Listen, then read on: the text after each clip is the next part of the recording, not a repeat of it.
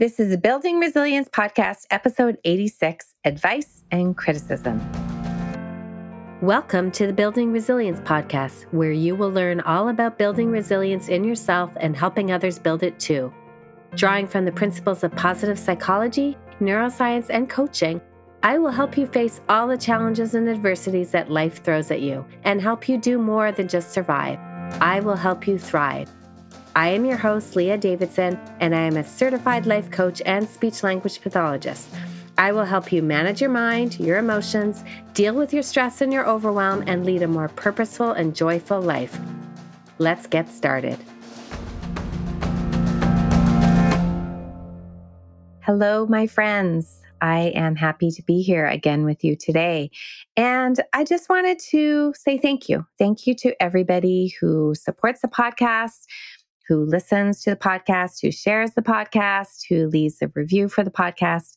It is so meaningful to me. I love hearing from you. Even when you just shoot off an email directly to me, I love getting those emails. I love hearing how you're benefiting from some of the things that I share with you.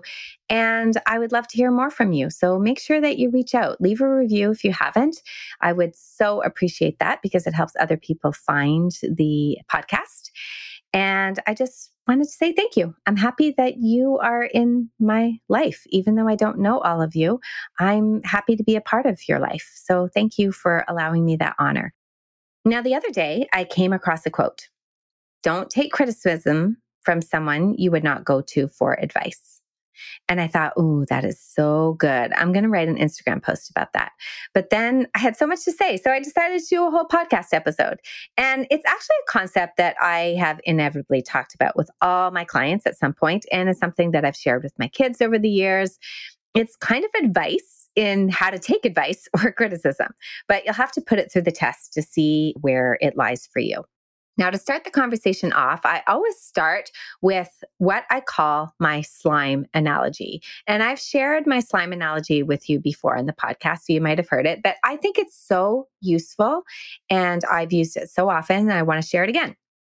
Now, firstly, before we even get to the slime analogy, let's clean up our language a bit before we decide to label something advice or criticism.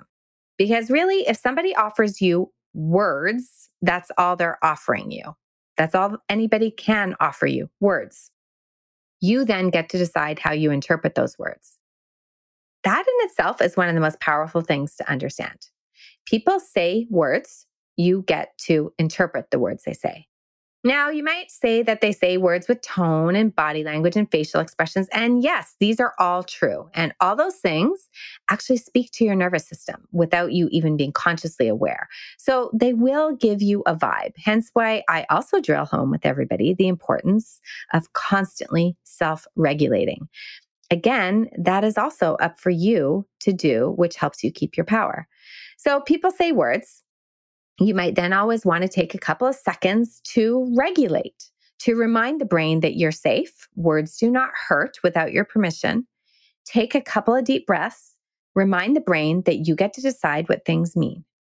Now, remember, you do get to decide what things mean. So that means you can absolutely decide that what it means is that you're offended, that the person's a jerk or toxic, never to be spoken to again or listened to again. But it is you deciding. Don't hand the power off to anybody else. So take a deep breath, get your thinking back online as you regulate, because remember, if someone says something to us, our nervous system likely has a reaction. And if it's triggered or activated because it's a perceived threat, which it does thousands of times a day, that's what our nervous system is supposed to do, you will enter into a stress response. And one of the effects of a stress response, where you enter the sympathetic system, is your frontal brain, your thinking brain, your CEO, your rational thinker, your deliberate thinker, your wise owl, whatever you want to call it, goes offline. So regulating is an easiest way to regulate is to take a couple of nice deep breaths. So somebody says something, you regulate, you take a couple of nice deep breaths, you get your thinking brain back online. Now you're ready for some slime. So when someone throws words at you, I want to think of it like they're just throwing slime at you. Now, people can throw slime at you, and I mean it like they'll say things that you would deem to be unkind, or maybe they're giving you their opinions or their advice. You really have three choices, in my view. The first choice is you can let it hit you and be slimed.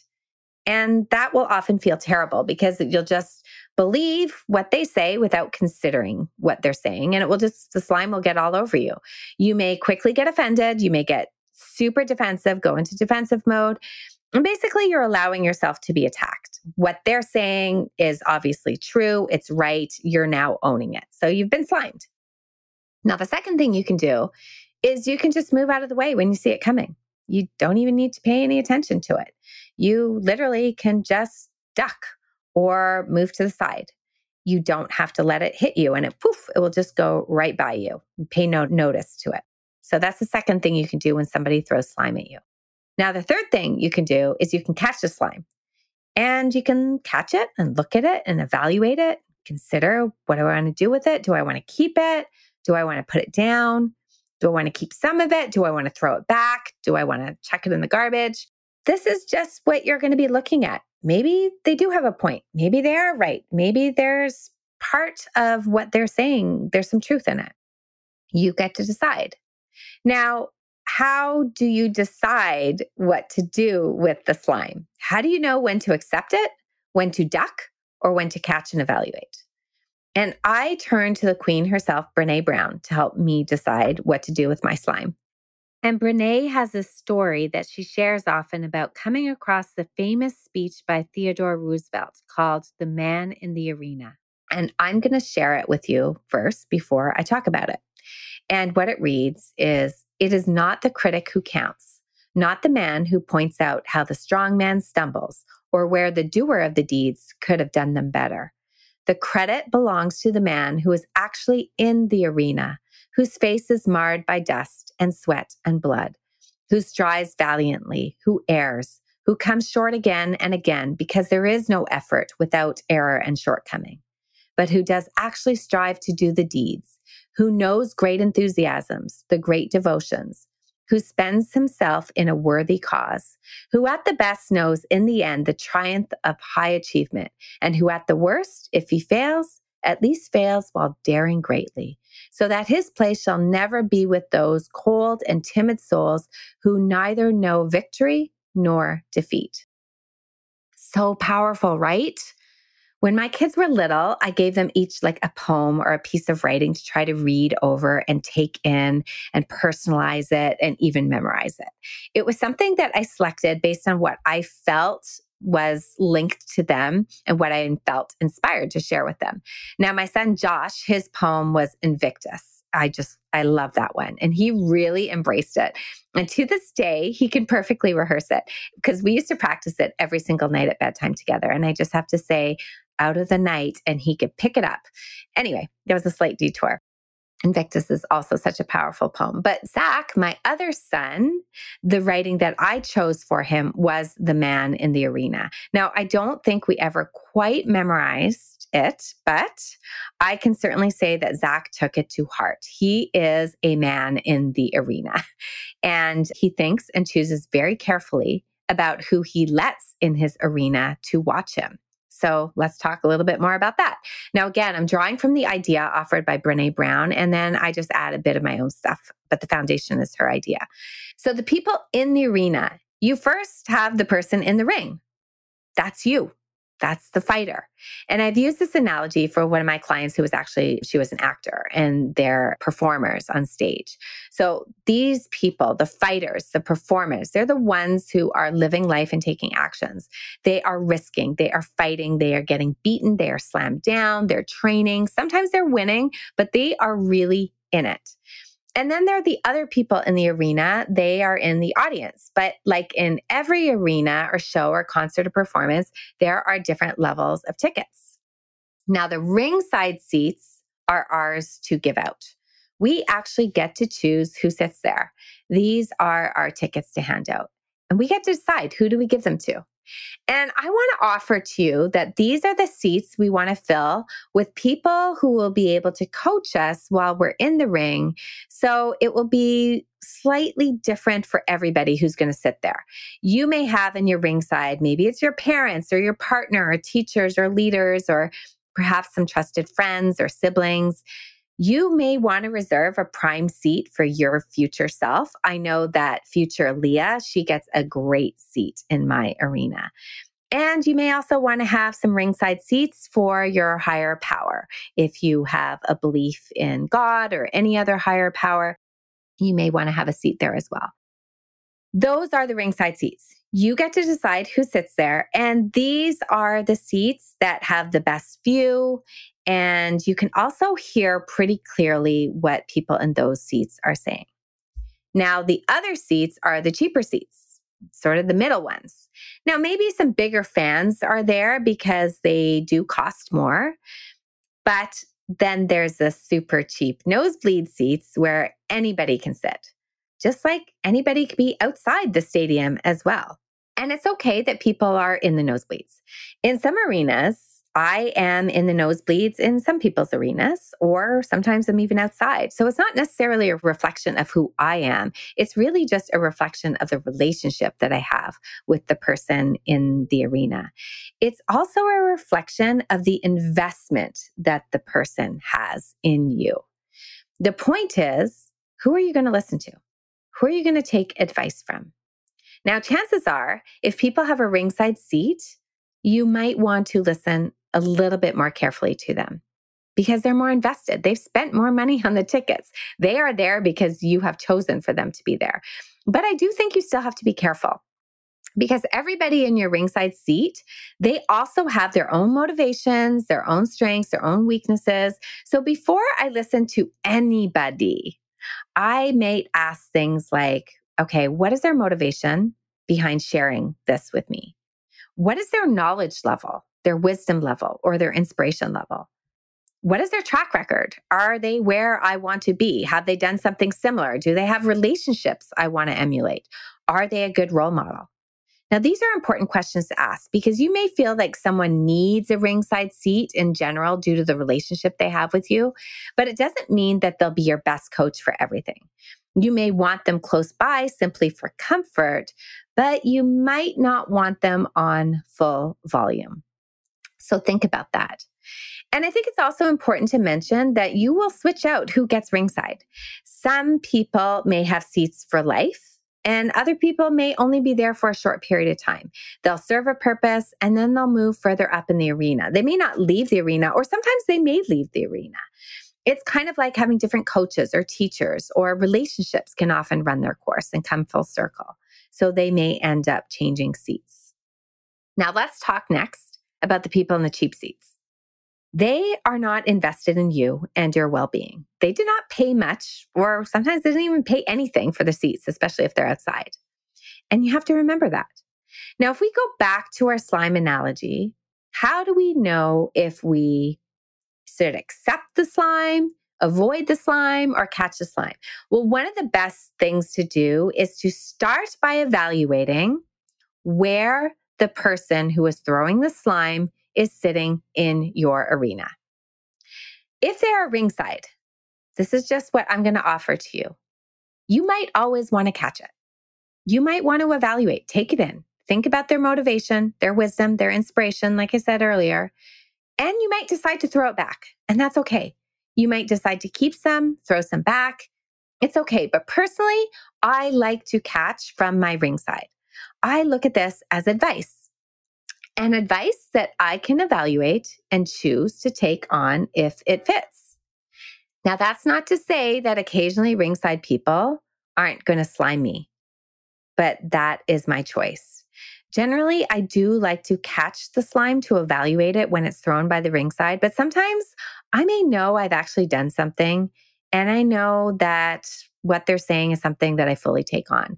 Maybe I made a big mistake and I fully see what they're saying is true. So being slimed, I don't always think is a bad thing. And in general, I'm not a huge fan of sliming, but occasionally I think that it's okay to be slimed if you're accepting full responsibility. It doesn't mean I can't clean it up. To me, it's just coming from a place of humility. I don't necessarily have to try to fight it or evaluate it. I'll just listen to someone else's pain. I'll deal with it. And then we can work together and I can try to rectify and clean things up. So accepting the slime on occasion when it's thrown ringside, if it's something that I feel that warrants me accepting it. But generally, when somebody is at the ringside, I will just catch the slime. Now, the duck and avoid, I actually rarely use with ringside people. These people are usually too important for me to just duck. I just way prefer to catch it and throw it back at them ringside if I don't want to accept it. Now, with the nosebleed people, the duck and avoid is a great one to use. I think it's really easy to allow ourselves to get slimed by the nosebleed people. And I think we can also catch and evaluate the nosebleed people's comments, but sometimes we just spend too much energy. And so often I found for myself, for nosebleeders, the best is to duck and just to move on. Now, the middle people, this is kind of an interesting group because they may not be close enough to be ringside, but they're not the hecklers or the nosebleeders either. They may play an important role in my life, and I kind of look at it like my ex. He doesn't have to be ringside anymore, but because he's invested in my kids and is actually respectful of my role as a mother, he may be in my middle. And I'll decide to duck and evaluate on a case-by-case basis after thinking of things like his motivation, the role model, his inspiration. Now, some people may be in the middle because of their position in my life, but life experience has shown me that it is just best that I duck. No point in evaluating. And I've seen this with my clients, actually. Maybe they have a family member who is in the middle, is close enough to them that they want to make sure they're in the arena, but they don't want them ringside. But they also don't feel that their values or they're not quite as invested in them, and they may not have the deepest care. So they allow them in. And they allow them a decent seat, not ringside, but a decent seat, but then they just duck with the information. They may occasionally catch it, but they usually just opt to duck. So if you are in the arena, you are going to hear voices yelling at you from everywhere. If it's the cheap seats and they're throwing the slime, perhaps you'll duck and avoid. But if it's coming from a ringside position, you may want to be more likely to ponder and evaluate. And of course, you always have your agency. But I would suggest to try out evaluating and considering when it's your ringside people. The cheap seats, they will often try to throw criticism to slime you, whereas the ringside, they're often trying to throw advice or wisdom to catch and evaluate. So that's where I do identify the difference between the criticism and the advice. And remember, it is only words. So you get to decide if it's advice or criticism. I know some people get offended by advice or anything that appears like advice. And I would offer to you, if you're feeling that defensiveness sneak up, stop and ask why. What are you making other people's words mean? When we're defensive, it's usually because the other person has hit a nerve. And that's okay. We all get defensive. Just ask yourself why. Get some awareness without judgment. Oh, I see I'm sensitive to this because... Could I interpret it differently? Do I want to interpret this differently? Sometimes we don't want to change our reaction to things, and we get to decide. That's the beauty of agency. So that's what I have for you. When somebody throws words, do you allow yourself to be slimed? Do you duck? Or do you catch and evaluate? What you do often depends on where the person sits in your arena and what is their motivation, experience, wisdom, investment. Lastly, this is the biggest question for you. Are you in your arena? Are you fighting a fight? Are you losing often? Are you learning how to win and stay up? Are you taking chances? Are you daring greatly? If you are not, and you want to be, and you want some help in being there, then reach out. That's exactly what we do in coaching. It's all about helping people fight that fight in the arena and choosing the audience and the ringside ticket holders. Hope you have a great day and a great week, and I'll see you next time.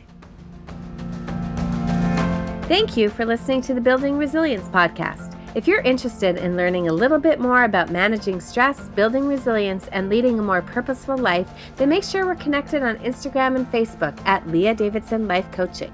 You can also subscribe to my weekly newsletter at www.leahdavidsonlifecoaching.com/newsletter. Looking forward to connecting.